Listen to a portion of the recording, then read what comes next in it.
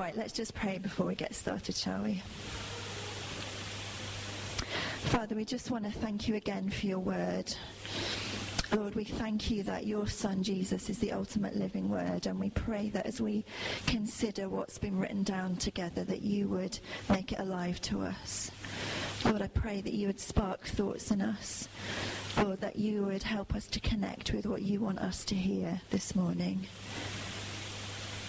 We just pray that you'd be with us and you'd help us to connect with you and with each other as we think about these things together. And we ask this in your name. Amen. So I love that you're doing a series in 1 Samuel at the moment. And Keith and I were just chatting last night about the importance of story and how great stories are. Because if you think about it, our lives are stories, aren't they? We have a beginning when we were born. We have a middle, which is maybe nowish, I don't know. And we have an end, which will be at some point. I don't really know when, do we? And the Bible is like that. It's kind of got an overarching beginning, middle, and end that it's kind of anticipating. But also our lives are full of kind of mini stories as we go along, aren't they? So we say, oh, how was your day? And we hear someone's mini story, don't we? Well, my day was great, thanks. Or, oh, my day was terrible. My boss is so annoying, or whatever it is. And that's their story, isn't it, of the day. And the Bible's like that too. It has lots of mini stories as we go along that kind of express something of the bigger story. And I think it's really important because it allows us to connect with the Bible. So there are points in our lives that touch points in the Bibles, because we're all living out stories. We're kind of living narratives. Things happen to us. We feel things. We understand story, and so it's a really good way to connect with what's going on. And so as we consider this story this morning of David and Jonathan's friendship, let's think about the ways that it's going to connect with our story. And I do just want to say as well that these are just my thoughts about this story. It's not a definitive kind of, this is the only right interpretation of this passage of Scripture. It's just thoughts that I had as I was mulling it over with God that I just want to share with you in hopes that maybe they'll be helpful to you too. So let's just start by reading some of this story. We're going to start in 1 Samuel and chapter 18. So if you've got a Bible or a Bible app on your phone or your iPad or wherever you're reading from, if you want to look that up with me. So 1 Samuel chapter 18. And we're going to start right at the beginning there. So we've just had the whole David has killed Goliath part of the story, which I know you looked at last time. And so we're on to the next bit now. As soon as he had finished speaking to Saul, the soul of Jonathan was knit to the soul of David, and Jonathan loved him as his own soul. And Saul took him that day and would not let him return to his father's house. Then Jonathan made a covenant with David because he loved him as his own soul. And Jonathan stripped himself of the robe that was on him and gave it to David, and his armor, and even his sword, and his bow, and his belt. And David went out and was successful wherever Saul sent him, so that Saul set him over the men of war. And this was good in the sight of all the people, and also in the sight of Saul's servants. As they were coming home when David returned from striking down the Philistine, the women came out of all the cities of Israel singing and dancing to meet King Saul, with tambourines, with songs of joy, and with musical instruments. And the women sang to one another as they celebrated, "Saul has struck down his thousands, and David his 10,000s. And Saul was very angry, and this saying displeased him. He said, "They have ascribed to David 10,000s, and to me they have ascribed thousands. And what more can he have but the kingdom?" And Saul eyed David from that day on. And then we kind of get a whole chunk of the story where Saul basically keeps trying to kill David, and David keeps getting away with it, keeps escaping. And then Jonathan says, "Dad, what are you doing? David hasn't done anything wrong. Why are you trying to kill him?" And Saul says, okay, I won't try and kill him. And then he goes out and tries and kills him again. And this kind of comes to a climax. It all kind of comes to a head in chapter 20. So if you just flip over to there, Jonathan and Saul are talking again, and Right in verse 30, it says, "Then Saul's anger was kindled against Jonathan, and he said to him, 'You son of a perverse, rebellious woman, do I not know that you have chosen the son of Jesse to your own shame and to the shame of your mother's nakedness?'" That's pretty harsh words, isn't it? "For as long as the son of Jesse lives on earth, neither you nor your kingdom shall be established." And for Saul, that's really the heart of the matter, isn't it? Jonathan is the son of the king. Jonathan is the one who should be extending his father's line, who should be the next in the line to the throne. And even Saul, in his kind of bitter and jealous state, has recognised, hang on a minute, this doesn't look like it's going to happen. This is not the right story. Hello, God, don't you know about the way that sovereignty works and how the kingship is passed down through the son? You know, David has nothing to do with me. He's not from my family. He's just from this family of a poor farmer somewhere. He's not even the oldest son in his family. And there are two kind of parallel stories going on. You know, we talked about how important story is. And in lots of ways we can choose which kind of story we're going to live out in our lives. And in this passage, often we kind of think, well, it's about David and Jonathan, and it is about David and Jonathan. And a comparison we often draw is between Saul and David, you know, Saul who kind of loses God's anointing and who ends up making a mess, and David who's not perfect, but he's God's chosen one, and we kind of compare these two. But I think in this passage we've got the contrasting stories of Saul and of Jonathan, the father and son, and how they both react to David. Saul is a very bitter man, isn't he? Right at the beginning of the passage that we looked at, his bitterness overtakes him. There's a root of bitterness that's sown in him. How come they're singing about 10,000s that David killed and only thousands that I killed? It's right there, isn't it, in black and white. It makes him angry. It touches a raw nerve inside of him.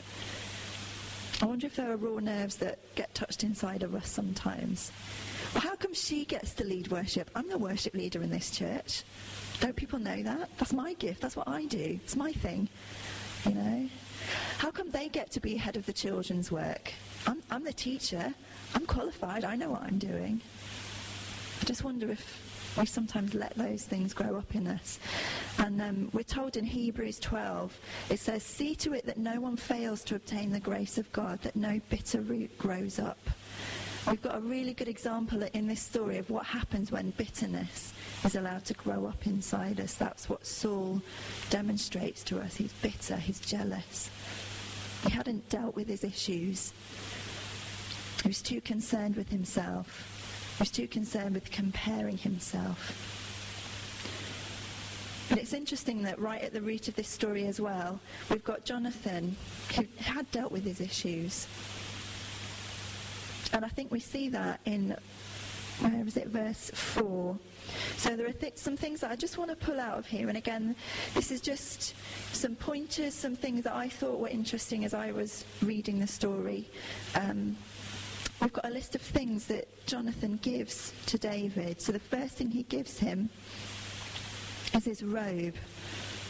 And to me that just kind of spoke of an honouring and of a kind of, you know, we talk about passing the mantle on, don't we? And I think Jonathan was maybe recognising something in David. He saw what God was doing in his friend's life. And he was saying, I'm going to cooperate with this. I recognise you, David. I recognise there's something that God's doing with you. A friend of mine told a story recently. She's pregnant and she went to visit the midwife. And the midwife put the machines on her or whatever so she could hear the baby's heartbeat. And she said there was all this swooshing and noises and stuff, and she couldn't hear the baby's heartbeat, and she got really upset. And so the midwife started to just tap out the heartbeat on her wrist of the baby's heartbeat. And then my friend could hear it. She kind of tuned into it, and once she heard it, she was like, oh my gosh, that's amazing. Of course that there's the heartbeat. How could I have missed it before? And she said it's often how we can be with other people. You know, when you talk to somebody, you can hear all the noise that's going on, all the different things they're saying, all the kind of swooshing around. that we kind of lose their heartbeat, and we need God to kind of tap it out for us, don't we? We need to tune in to their heartbeat, what's really going on inside of them. So we've just come to our first talking point. So my question for you is, how can we do that? How can we recognise what God's doing in other people? How can we tune in to their heartbeat, to what's really going on behind the surfacey noise? So just take a couple of minutes, find someone to chat to, and have a think about it. Is that okay?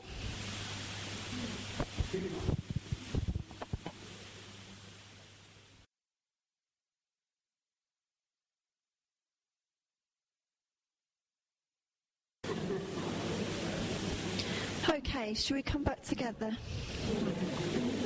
It's great to chat, isn't it? Because as the body of Christ, we've got a kind of collective wisdom that we can use together. Just because somebody's up at the front doesn't mean they've got all the answers or all the things that everyone needs to hear today. So it's really good to draw on each other's thoughts and wisdom, isn't it?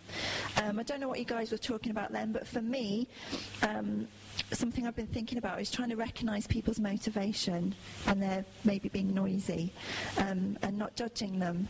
And this kind of came out for me recently in a conversation with somebody that I know but not super well, and they said to me, "Oh, I'm moving house, Abby, and you'll have to come over because I think we should just have a good moan together about this, that and the other." And I was just thought, oh, I don't really want to do that. That doesn't sound very appealing to me. I don't really want to sit and have a good moan. That's a bit depressing, isn't it? And I was trying to think, how can I get out of going? I don't really want to go. I was chatting to another friend about it, and she said, "Yeah, but Abby, that lady's a single mum, and her only daughter's about to leave home and go to university. I think she's just actually lonely. I think she'd just like some company." I thought, yeah, that's true. I didn't listen beyond the noise, as it were, to hear what she was really saying. And it just helped me. My other friend helped me just adjust my perspective. I think, actually, I will go and spend time with her. And maybe we can turn it around and just watch a movie or do something more positive instead of moaning. But I wasn't listening to what was going on behind what she was saying, and I think that's really important, isn't it? So Jonathan was cooperating with what God was doing in his friend's life. He was honouring him and supporting what was going on. The second thing he gives him is his armour. It's quite interesting to notice that Saul gave David his armour earlier on, but it didn't fit him. So you can draw your own conclusions about what that means, but I just thought it was an interesting point. And for me, that giving of his armour spoke about dropping his defences and making himself vulnerable. And in reality, we need that. We need trustworthy friends that we can be honest with, don't we?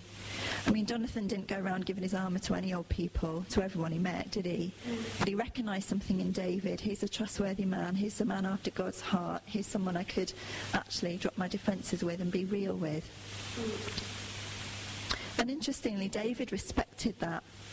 And he accepted it as a gift. He didn't do that whole British thing of, "Oh no, that's too nice a gift, I couldn't possibly accept it." And to me, I was just thinking, maybe this isn't what the writer intended in the story at all, but for me, what I drew from it was, somebody is being vulnerable with you and is being real and says, "Do you know what, actually I'm having a really hard time at the moment. Do you know what, things aren't going too great for me."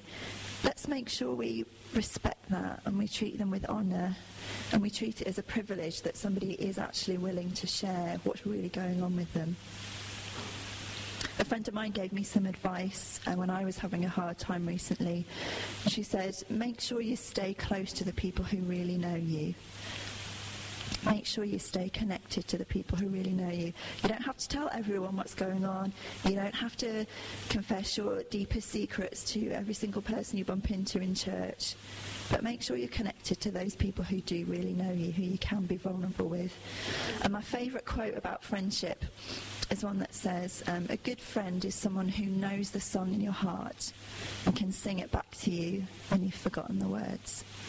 A good friend is someone who knows the song in your heart and can sing it back to you when you've forgotten the words. Because I don't know about you, but I forget my song quite a lot. I do. Life gets busy. I have these 28 little people to sort out who all need something from me all day, every day. I'm studying, I'm trying to write essays, and I can just forget easily what really makes me sing, and I need a good friend to remind me, this is what you're like, Abby. Don't forget. This is who you really are. So I've come to the second of our talking points. How are you doing with that? Do you have those people in your life? And are you that person for someone else? So do you feel like you have those people in your life, or is that something you maybe need to develop? And are you that person for somebody else? So if you'd like to have a quick chat about that, that'd be great.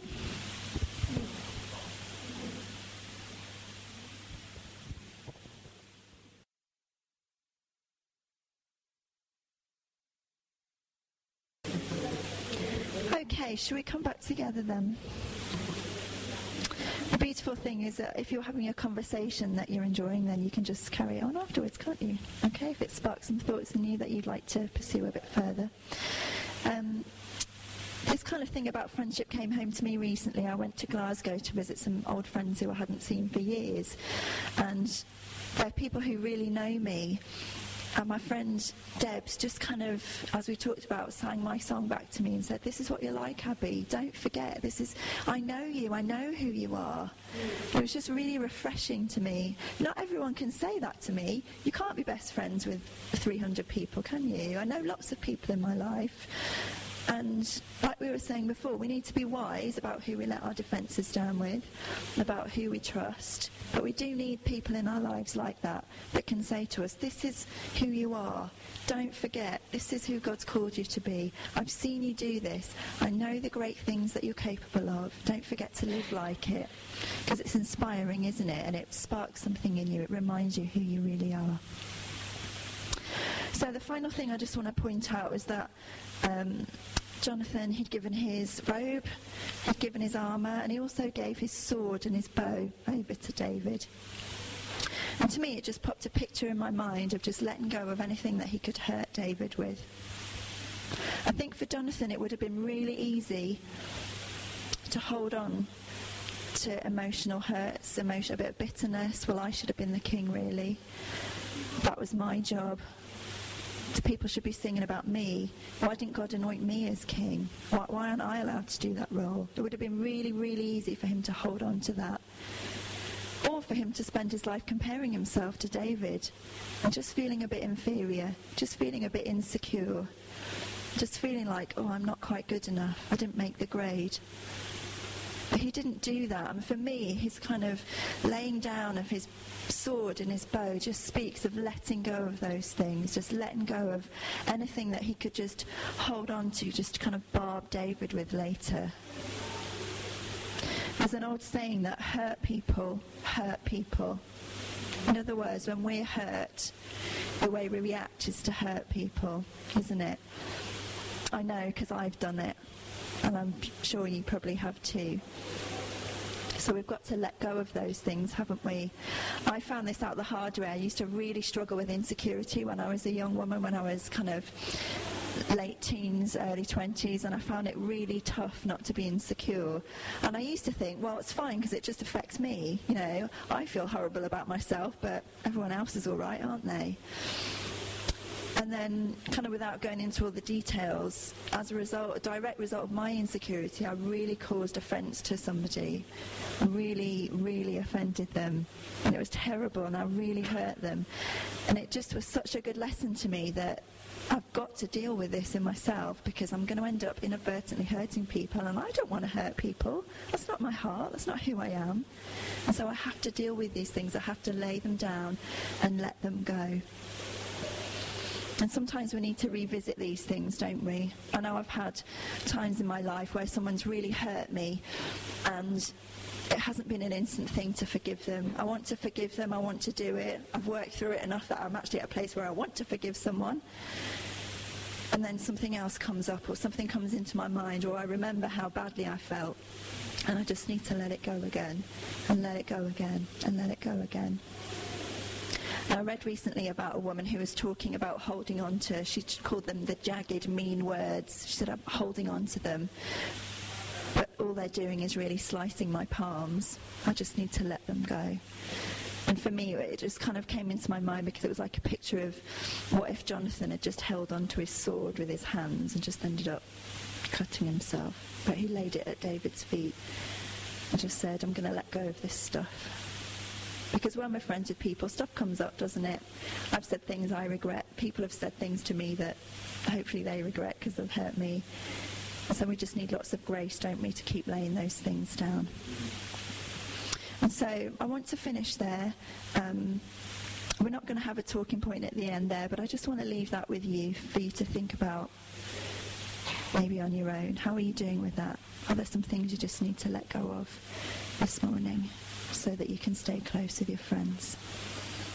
So we've talked about how Jonathan respected David. He cooperated, he listened to what was going on, he saw what God was doing and supported it. He let down his defences with a man that he saw was trustworthy, and he let go of anything that was hurtful that could come between them. So those are my thoughts on Jonathan and David. Thank you so much for having me. It's been a pleasure to be here. Thank you.